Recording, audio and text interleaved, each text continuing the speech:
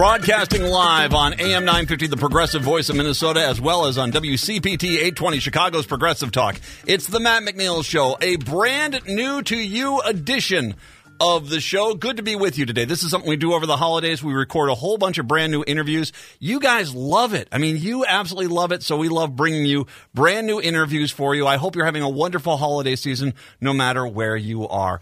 Joining us right now is someone I've actually talked to a few times, Paul Niland. He is the founder of Lifeline Ukraine, an incredibly important service right now over in Ukraine. We are talking to Paul live in Ukraine right now. He is the service offers mental health services, suicide prevention for military members, family members, veterans, and as he said, anyone that wants to call, they'll chat with you and try to get you the help that you need. It is a fantastic organization, lifelineukraine.com. Make a donation. If you want to give to a good organization this holiday season, Lifeline Ukraine is it. Paul, as always, thank you very much. I really appreciate the time. Matt, it's always a pleasure to talk to you. All right. And it's for everyone out there, especially in Chicago, who might not know, I'm going to make sure I get this out really quick. 100% on the side of Ukraine. Russia is horrible. I cannot believe they're doing this. I am furious at what they're trying to do. I am 1,000% on the side of the Ukrainians, and anything I can do to help them, I will. Paul, I want to start off, though, with what's going on in this country. Zelensky was here. Wanted help. Joe Biden, of course, is a big supporter, wants to help because he understands the incredible work the Ukrainian military has done holding back the Russian military. Republicans in the House and Senate have basically said, unless they can get their personal political projects funded, that they're not willing to help out Ukraine. I highly disagree with it. I will say for sure the vast majority of Americans disagree with it. They're 100% on Ukrainian side at this point.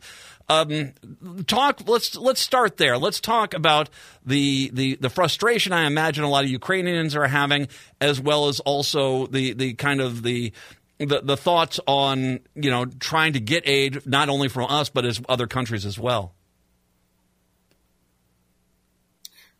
So getting aid from other countries was something that President Zelensky was quite successful at after his trip to Washington, D.C. He was in Scandinavia. I think he was in Norway and met with the leaders of the governments of Norway, Sweden, Finland, I believe Iceland, and also the Baltic countries as well. So there is other aid. Notably, Germany has just stepped up their aid as well. But the largest supplier of aid to Ukraine in sheer volume, although only in actual fact 30th in terms of percentage of GDP, but in terms of volume, it's the United States of America. And that's why this supplemental budget for Ukraine is so important. And the point that you make, Matt, about the Republicans having introduced other demands around that, which are completely unrelated. I understand that you have issues on the southern border. You've had them for many years in actual fact, but it's not just the border security. It's the immigration policies that they're trying to tie to a vote in favor of Ukraine aid. And it's not just frustrating from our perspective, Matt, because we're under attack. And I was asked a couple of days ago, somebody, a journalist who I know, who's interviewed me as well a few times, he called me up and he said, "What happens if this doesn't pass?" And I simply said to him 2 words: people die. It's more than frustration. What we have here is an existential fight for the future of this country. And I mean, you talk about the disgust of what the Russians have done so far. There was a tweet a couple of days ago from somebody, Carl Bildt, the former Prime Minister of Sweden, and he'd been at the COP summit and had spoken to a couple of the Russian delegates there, and he reported that their minimum ask, the minimum that they're going to be satisfied with going forward is to seize all of Kharkiv and Odessa as well. These are 2 of the largest cities in Ukraine. Both have populations of more than 1 million people. And while they might be Russian speaking, by and large, the populations of those cities, they have absolutely no desire whatsoever to be ruled by Russia. There is no equation between Russian speaking, therefore pro-Russian. These people they're Ukrainians, and Kharkiv has been defended stoically since the beginning of the full-scale invasion, and the Russian occupiers were driven out of there successfully last year as well. They're not coming back. They can't have it, and they can't have Odessa either. And in fact, they're hated in both places. Yeah. It is.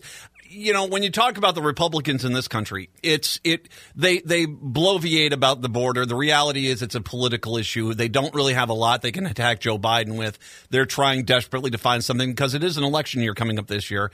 And the crime of this, I've actually had an expert come in and talk about military medical improvements and expenditures and stuff like this. And she has basically said multiple times, the real benefit of what things we're doing is not just missiles or planes or tanks. It's the medical aid. It's the ability to get the newest equipment in there, save lives, save the soldiers that have been injured on the battlefield. That stuff is also being held up now by these Republicans. And so if any of them try to claim in any capacity there's a humanitarian element of what they're trying to do, the hell with them, because it is just political what they're trying to do, because if you want to be humanitarian, freaking give Ukraine everything they need.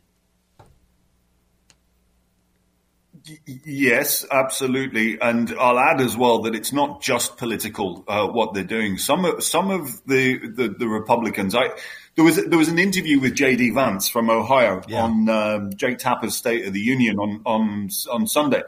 And I mean, one of the other things that I do, as well as running the National Suicide Prevention Hotline here, is I'm also a journalist as well. And I've written an article taking apart what J.D. Vance said in this interview, line by line almost. I mean, yes, there are political asks, there are political games being played, but some of these people who are arguing against Ukraine, they're doing so either out of malice or out of stupidity, or they're compromised. But the arguments that they're putting forward are just not based in fact. They're not based in reality. And that's why I wrote the article that is about to be published, in actual fact, I believe today. You're exactly right. I mean, some of the aid is missiles and rockets that we need to continue to stave off Russian aggression. A very, very important point about that is that that's not money that's being sent to Ukraine. That's material that's being sent to Ukraine. The money actually stays in the United States of America. 90% of it goes to American manufacturing. It's a boost to the American economy and creates American jobs. The money stays within the United States of America. We get the material that comes out of it, right? So, it is that, and then it's the life-saving stuff that you talked about as well. If you've got technologies that help to save the lives of Ukrainian servicemen and women, send it. Send it now. No excuses. Why would you hold that back? You bring up other countries, and this is I don't want to focus on this in the wrong way, because I mean the United States needs to step up. You guys are doing an amazing job over there. I'm so impressed with the Ukrainian fighting forces. It is some of the greatest fighting I've ever seen or read about in my life. But it's nice to have the other countries there. Do you feel as if, obviously I feel as if the Republicans will buckle on this, because once again, the vast majority of Americans are on the Ukraine side. But, talk a little bit about the other countries. You said Germany, the Scandinavian countries. I know that there are some European countries which are not helping. Hungary are a great example of that. But at the same time, I know a lot of them have stepped up and have realized the true value of what Ukrainian forces have been able to do to Putin and the Russians. So the best way to picture how well the Ukrainians are fighting is in the daily casualties, the losses of the Russian side.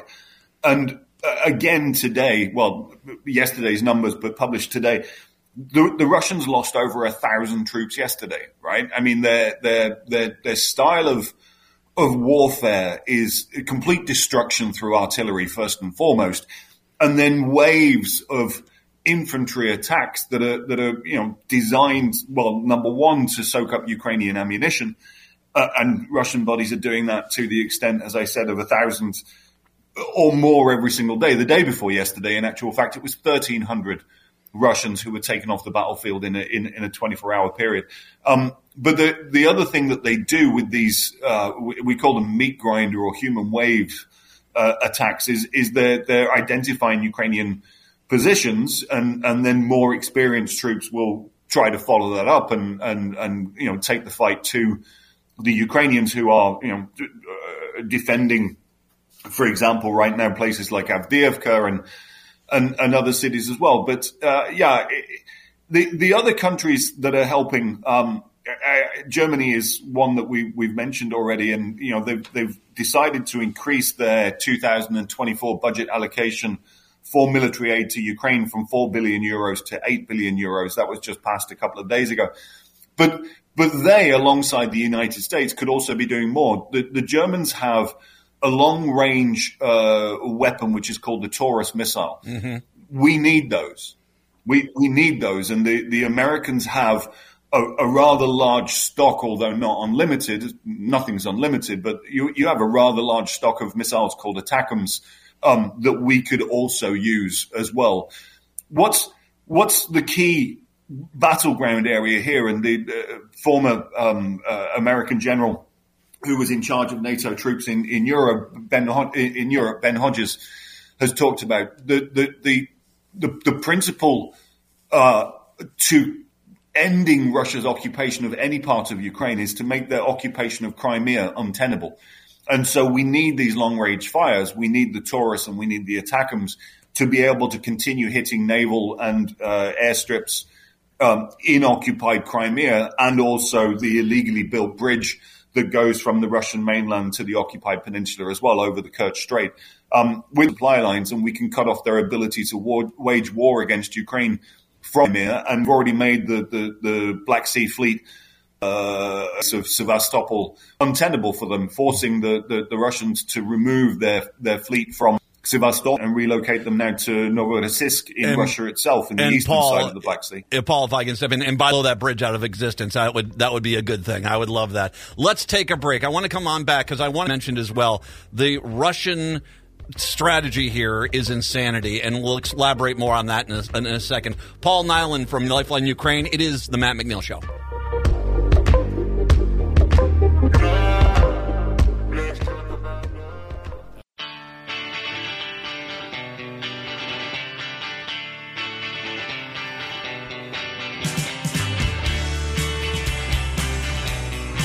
It's the Matt McNeil Show. Brand new to you show. Paul Niland from Lifeline Ukraine is joining us to give us an update on what's going on in Ukraine, the battle that's going on, as well as also talk about Lifeline Ukraine as well. Paul, back at the end of the last segment, you were talking about something that I don't think has gotten nearly enough coverage here in the United States, how well the Ukrainian forces have really stymied the Russian naval forces. You guys have done a magnificent job there, really taking out their capacity to lay into some damage from the waters. As an absolute necessity, yeah. I mean, the ships of the Black Sea Fleet have been firing missiles at us, the entire country, for close to 2 years now. So it was necessary to do that. But again, I mean, the point is to make the occupation of Crimea untenable for the Russians. And the bridge that is there is one of the key military logistical supply routes to keep the war machine that is in the south of mainland Ukraine, in the provinces, the oblasts of Zaporizhia and Kherson. That the Russian military that is there, sitting on what's called this land bridge to Crimea, they're supplied through the Kerch Bridge through occupied Crimea, and so we had to take them out for a very strategic purpose of disabling their ability to continue waging war on the mainland, and to disable their ability to continue striking us with missiles from the Black Sea Fleet as well. You had mentioned this counteroffensive that the Russians have been trying to pull off. It is madness. It is absolute madness. Russia is a country that's basically sending thousands of their own citizens to just basically be bullet fodder, for lack of a better way to say it. Particularly, it's Bakhmut and it's I think it's Advivka. Forgive me if I'm pronouncing that incorrectly. I noticed in those areas, there's multiple areas they've tried to. They've picked up a few acres, maybe in some areas. Some areas they have lost some land. Needless to say, it's an insane waste of human life that doesn't seem to have any other purpose outside of bravado back in Moscow. Yeah, and I mean, if Putin had said on the 24th of February, like this point on the map, this city called Bakhmut, that's what we're going for. That's our goal, right? People would have looked at him like he was insane. Well, I mean, he is insane anyway, right? Yeah. But Bakhmut was a city of about 75,000 people. The other city that you mentioned, it's called Avdiivka, is a place that was home to 32,000 people. Like, neither of those cities are of any real strategic significance. It's really just being done so that it can look like the Russians are taking something. But you know, the fight to take Bakhmut, which, I mean, they ended up with the destroyed ruins of this place. It took a year, and it wasn't the regular Russian army that was at the forefront of that as well. It was this Wagner private military company, which is actually funded by the Kremlin as well, and the leader of which has since been executed for deciding that he was going to run a mutiny inside of Russia. But Avdiivka, they've actually been fighting. I mean, the war in the Donbass that Russia began, has been going on since 2014. Avdiivka has been on the doorstep of the contact line of where that earlier conflict essentially got frozen geographically for years. And, despite its proximity to where they already had troops, they still can't take it. They might in a month or in 3 or in 5, but at what cost?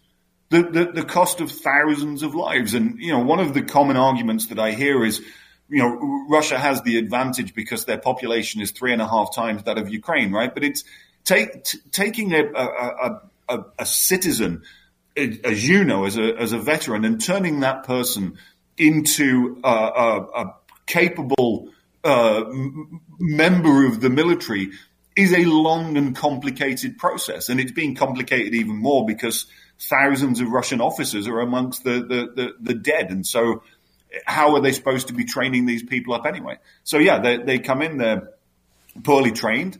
They lack any strategic kind of direction.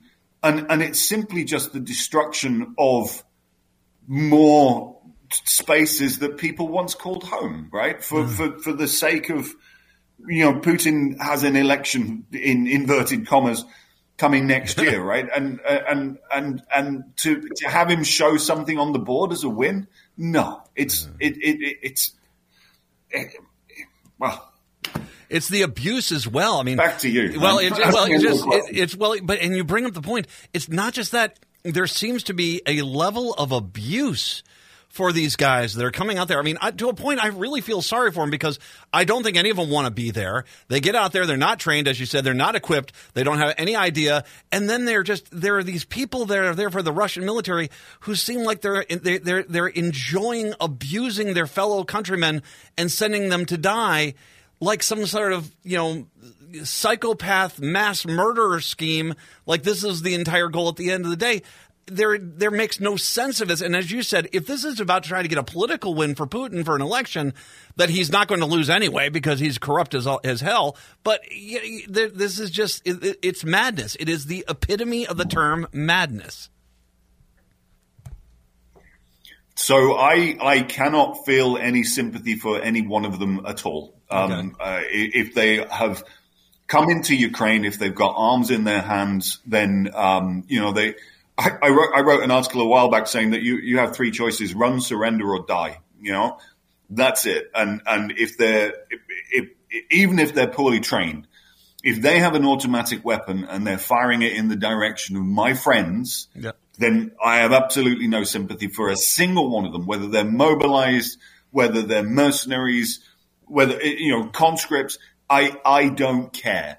They will be eliminated if they are on Ukrainian territory and trying to kill my friends. That's it. And, so far the Ukrainians the Ukrainian military has managed to eliminate close to 350,000 of them by the Ukrainian count. There was a US report that was released the day before yesterday saying that it was 316,000, which represented 87% of what was the initial force that was massed to invade Ukraine in February of last year. So, yeah, the Ukrainians are doing a phenomenal job, and the Russians are doing exactly as you described. Like their leadership, their chain of command, it has a history of being abusive towards the people under them. And I mean, that is just the way that they run. They're a cruel people.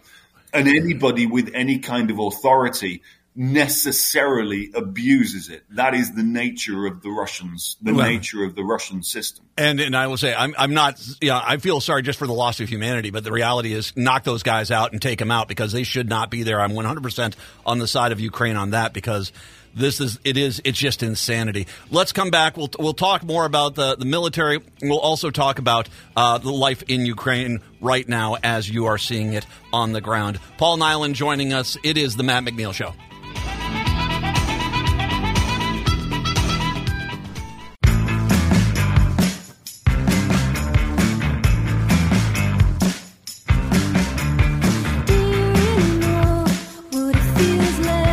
Broadcasting on WCPT 820 Chicago's Progressive Talk and AM 950, the Progressive Voice of Minnesota. It is the Matt McNeil Show. Once again, a full hour with Paul Niland. He is the founder of Lifeline Ukraine, an important service in Ukraine offering mental health and suicide prevention services for the military, family members, veterans, and anyone else that needs it. We'll talk more about that and how you can donate and help out his organization there. One of the things, Paul, that is completely, and I cannot praise enough, is that I can understand that some of the summer offensives didn't go as well as the Ukrainians wanted, but when you look at what the Ukrainian military has been able to do, go toe-to-toe with what was supposed to be the second or third best military on the planet and kick their butts. And because, as you say, it's the death count on a daily basis is 1,000 people for the Russians. It's clearly there's horrible strategy on the Russian side, but we should not allow that to underscore the amazing military prowess of the Ukrainians to be able to hold back such a force with, frankly, I don't want to say it's ease because it's not that. You should never describe this as ease, but they have done it so well. It really is remarkable. But it's also the necessity of the matter as well. And, when you talk about Lifeline Ukraine, Matt, you're saying that we're providing support for the military. That's our origins. That's how we began.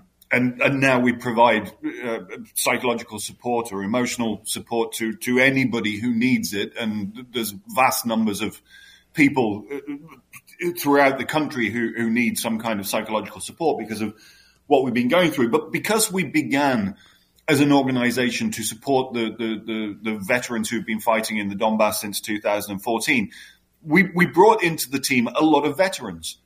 And I remember the 23rd of February, I was with one of my colleagues, Andre, in the office, and he looked at me and he says, if I have to go back tomorrow, I'm going back tomorrow.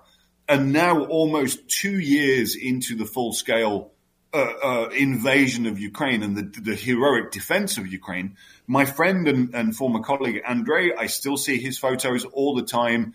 He's in uniform. He's taking it to them. And, going back, he used to show me photos of his grandchildren. The people of Ukraine have come together, and many friends of mine who hadn't been in military service before the 24th of February have since signed up. Some of my closest friends, in actual fact, who are extremely successful people in their respective spheres, have joined the military despite having, phenomenal careers and literally millions in the bank at the same time. But they've gone, they're under arms, they're defending the country, and there's hundreds and hundreds and hundreds of thousands of them. And it's, we all understand what's at stake. What's at stake and what Putin wanted to do and still would like to do is to force the capitulation of the entire country and to end the idea of Ukrainianness, the Ukrainian nation, the Ukrainian language, Ukrainian history and culture. And that's the motivation for many people to have gone to fight, and the motivation of everybody in this country to support the military in one way or another, and also to support what is the political strategy, what the government is saying. And what the government is saying is there's no negotiations with Russia, and the vast majority, in terms of negotiating territory for some form of peace, which wouldn't be peace anyway. It would be a pause. It would be a frozen conflict or a low intensity conflict, as it has been since 2014 or 2015, really, when the Minsk agreement slowed it down. But we know what's at stake. It is the existence of everything Ukrainian, and at the same time, it is the fates of the people who are under Russian occupation. And we know full well from the liberated areas around Kiev, the north of Kiev, Kharkiv, and Kherson city as well.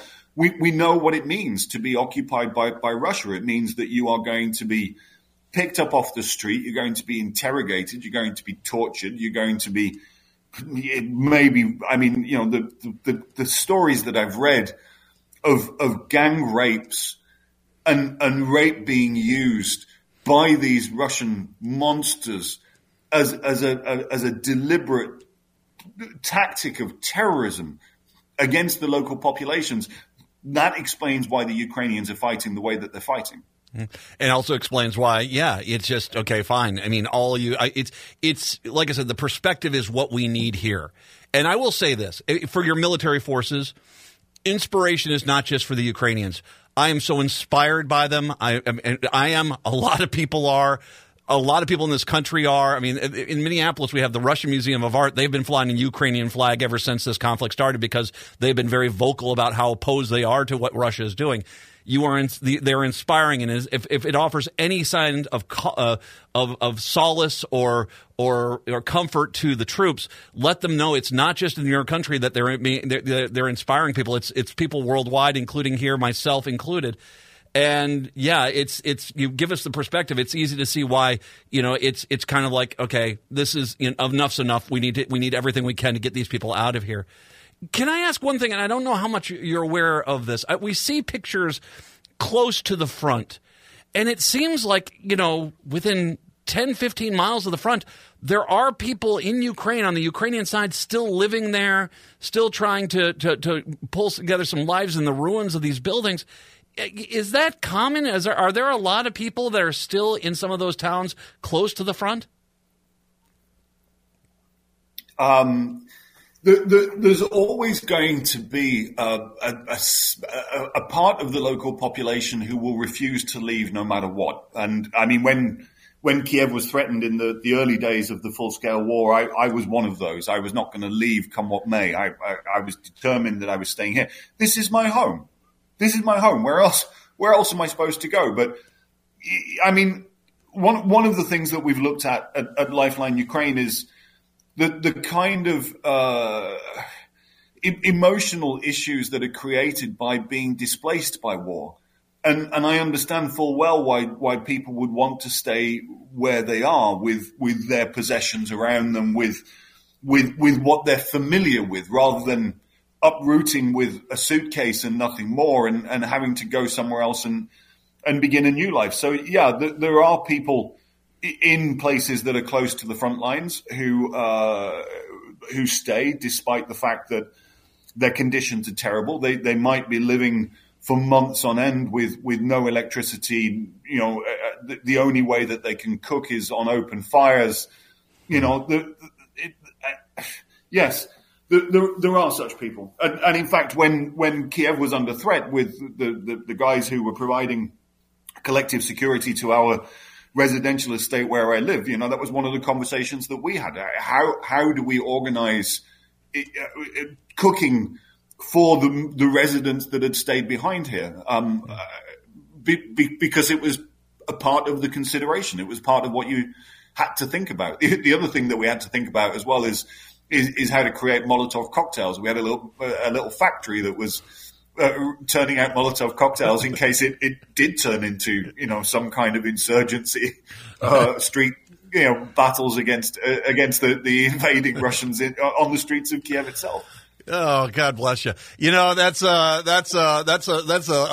education you can use. Did you guys get good at making them? Yeah, we were very efficient actually at making them until one day. Actually, we decided, because the Russians were very close, and we thought we should clean up the factory a little bit and kind of hide things away. And we stuck our supplies as well as the crates of ready cocktails that we had into one of the these big wheelie bins that you have on residential estates, and through our chat group amongst the securities. There was a message that the bin men had come, and so I was the first to put on my shoes and to go running along.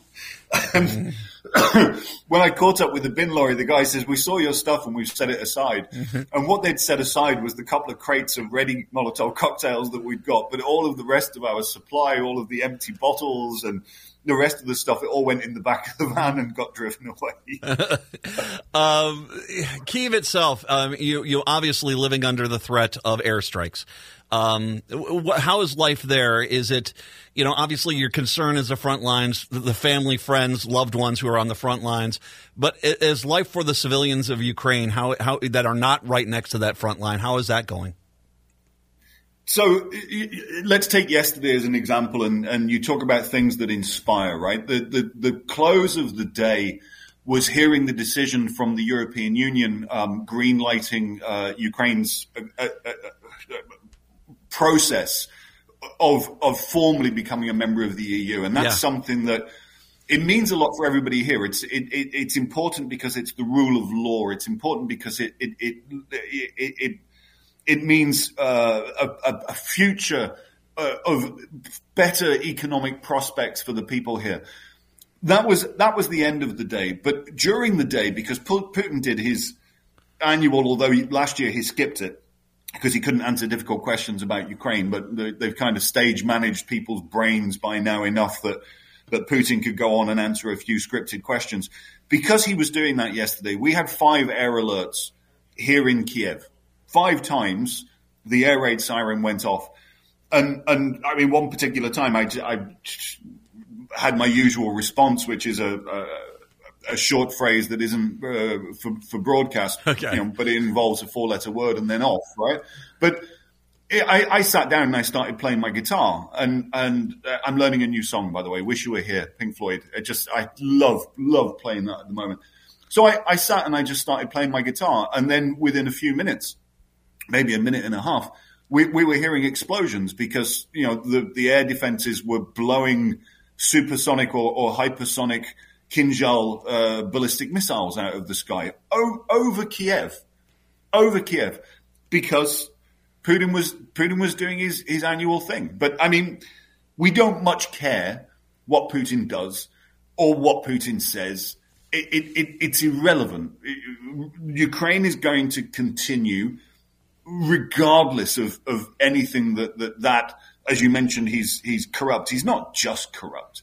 He leads a mafia clan that has captured the state apparatus and is looting it for everything that they can. And that's what he also wants for Ukraine. And that's why he's afraid of Ukraine being a model of a vibrant democracy where there's real democratic choice and where there's a real fight against corruption, which some of my very, very good friends are involved in. I know some people quite well who are, the leading anti-corruption experts in this country and continue to drive that agenda forward as well. things in Kiev, there's a veneer of normality. Underneath that, there is the absolute determination, as I mentioned earlier on, from across society that Ukraine is going to be victorious. And then at the same time, there is a level of psychological stress that we all exist with on a continuous basis because of the fact that I mean, we could be struck at any time. The air raid siren could go off right now. Mm-hmm. I mean, again, it was 5 times yesterday.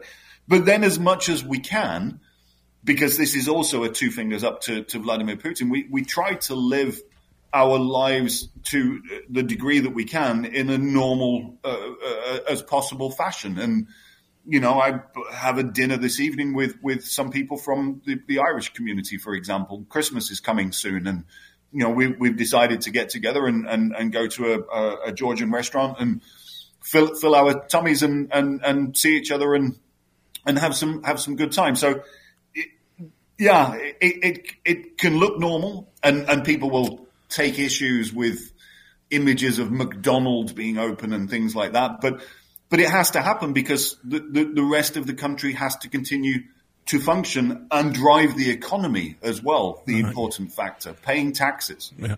Paul Niland joining us, giving us a front row seat for what exactly is happening in Ukraine.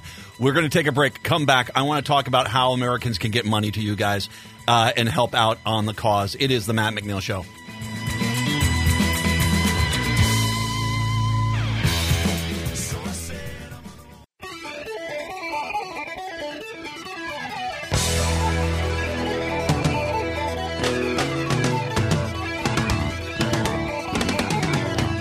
It's the Matt McNeil Show, brand new to you edition. Paul Niland joining us, the founder of Lifeline Ukraine.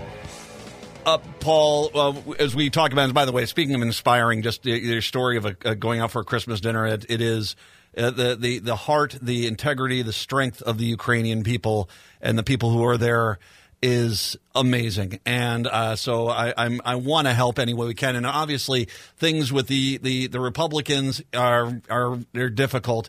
But obviously we have a lot of people here. It's the holiday season. People are wanting to give, wanting to help out. We'll talk definitely about how people can get in touch with Lifeline Ukraine and give you help out there. But what are some of the other organizations? If people in the United States are saying that, hey, I want to give money, where do you feel the bang for the buck is coming if people want to give money directly? So there's a great organization which is called Come Back Alive. I met with the founders of that organization about 3-4 years ago, something like that. Yeah, it was 4 years ago. It was not long after we'd launched Lifeline Ukraine, in fact, because they'd already heard of it. So Come Back Alive is a very, very trustworthy, reputable organization. Anybody can Google them and see ways in which they can donate to them. Interestingly, their Patreon account was suspended some time ago because one of the things that they do is they provide military equipment to the armed forces, and that's something that is prohibited on the Patreon platform. But there's plenty of other ways to donate to them. There's a guy called Sergei Petrulia as well, and he does huge crowdfunding campaigns. He did one. He'd identified a bunch of armored personnel carriers that were sitting in warehouses in Europe. And he went out and he raised, I think it was about $3 million. Wow. Something like that, to go out and purchase a whole bunch of armored personnel carriers. One of the main focuses of his fundraising and various other fundraisers as well is drones. So anybody who's collecting for drones for the Ukrainian army, that's always a good place to go to. But Sergei Petrulia's foundation specifically has provided now hundreds and hundreds and hundreds of those things, and they're essential because they enable us to kill the Russian occupiers or invaders remotely from a relatively safe distance. So drones were always a good thing, and I thank you for drawing people's attention to supporting Lifeline Ukraine as well, because our workload has increased fourfold. Yes, because of the psychological burdens on everybody, and so we need to we need to broaden the team. I need to hire new colleagues to spread that. I mean, our work itself is by its nature, it's difficult, and so I need to spread the burden over a larger number of people, and we simply need more hours worked on the hotline as well. So donations to Lifeline Ukraine, either through Patreon or through PayPal. There's details of all of that on the website, lifelineukraine.com. They're all gratefully received, and they help us to continue expanding our work.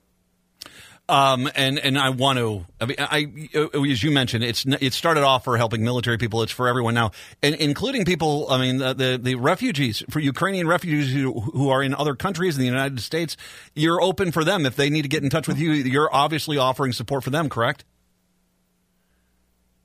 Yeah, that's correct. So, I mean, when we began, we were first of all just a telephone hotline, but looking at how suicide prevention hotlines operate in other parts of the world, a lot of them provide support through chat, and so we provide consultations through either Facebook Messenger or through Telegram, or through our website as well. And there was a point, in actual fact, where 8% of the instances of support that we were providing were to Ukrainians who were overseas in third countries, because they were many have adjusted now. The last interview, in fact, that I did was for an Irish podcast, and the other guest was a Ukrainian who has relocated herself to Ireland, and so we were talking about the challenges and how she's more settled this year and might even consider putting up a Christmas tree. But last year, her mood was such that she didn't even want to put up a Christmas tree in her house, and nor did I, and I don't think I'm going to do it this year either. But 8% of our instances of support were provided to Ukrainians overseas at one period. It's just another part of the work that my phenomenal colleagues do. LifelineUkraine.com. LifelineUkraine.com. And by the way, if it pulls up in Ukrainian, go to the language page and you click down and have the English. It'll give you all the details there. Because it's also, I imagine, Paul, you're already, for after when the Ukrainians kick those damn Russians out of your country, you're clearly going to need this service. This is one of those things, mental health issues, they linger. And so Lifeline Ukraine's got a long job ahead of you, even after the Russians are thrown out of your country. Look, Matt, we need to be here forever. Yeah. That's the bottom line. And I mean, to that end, my ultimate goal, in actual fact, is to build an endowment for Lifeline Ukraine, so that we'd have a pool of money which is invested, and our operating costs are covered by the return on investment every year, and that way Lifeline Ukraine is here forever. Because every country must have a suicide prevention hotline. Yes. Certainly, we've seen a surge in demand because of the full-scale invasion. Certainly, and I've studied post-conflict countries and the tale of the psychological effects of having been at war. I've looked at the Balkans and various examples from Africa as well. And, that's the next 10 years of our work, the next decade at a minimum. But we should just always be here. Suicide is an issue everywhere, but it's also one of the most preventable causes of death if there is the right kind of support that is available and if people know about it. And, that's what we've built over the last 4 years and some months of operations of Lifeline Ukraine. And it's what is going to continue to be necessary anyway, because a life lost to suicide is a tragedy, and we can avoid it, and that's what we do. LifelineUkraine.com, LifelineUkraine.com. Help out, make a donation. I'll make a link to everything else you've mentioned as well, Paul. God bless. All my best. I'm so inspired by the Ukrainians. All my best. Thank you very, very much for the time. I really appreciate it. No, thank you, Matt. Always good to chat to you. We'll take a break. Chicago, talk to you tomorrow. Minneapolis, St. Paul, hour 2 up next.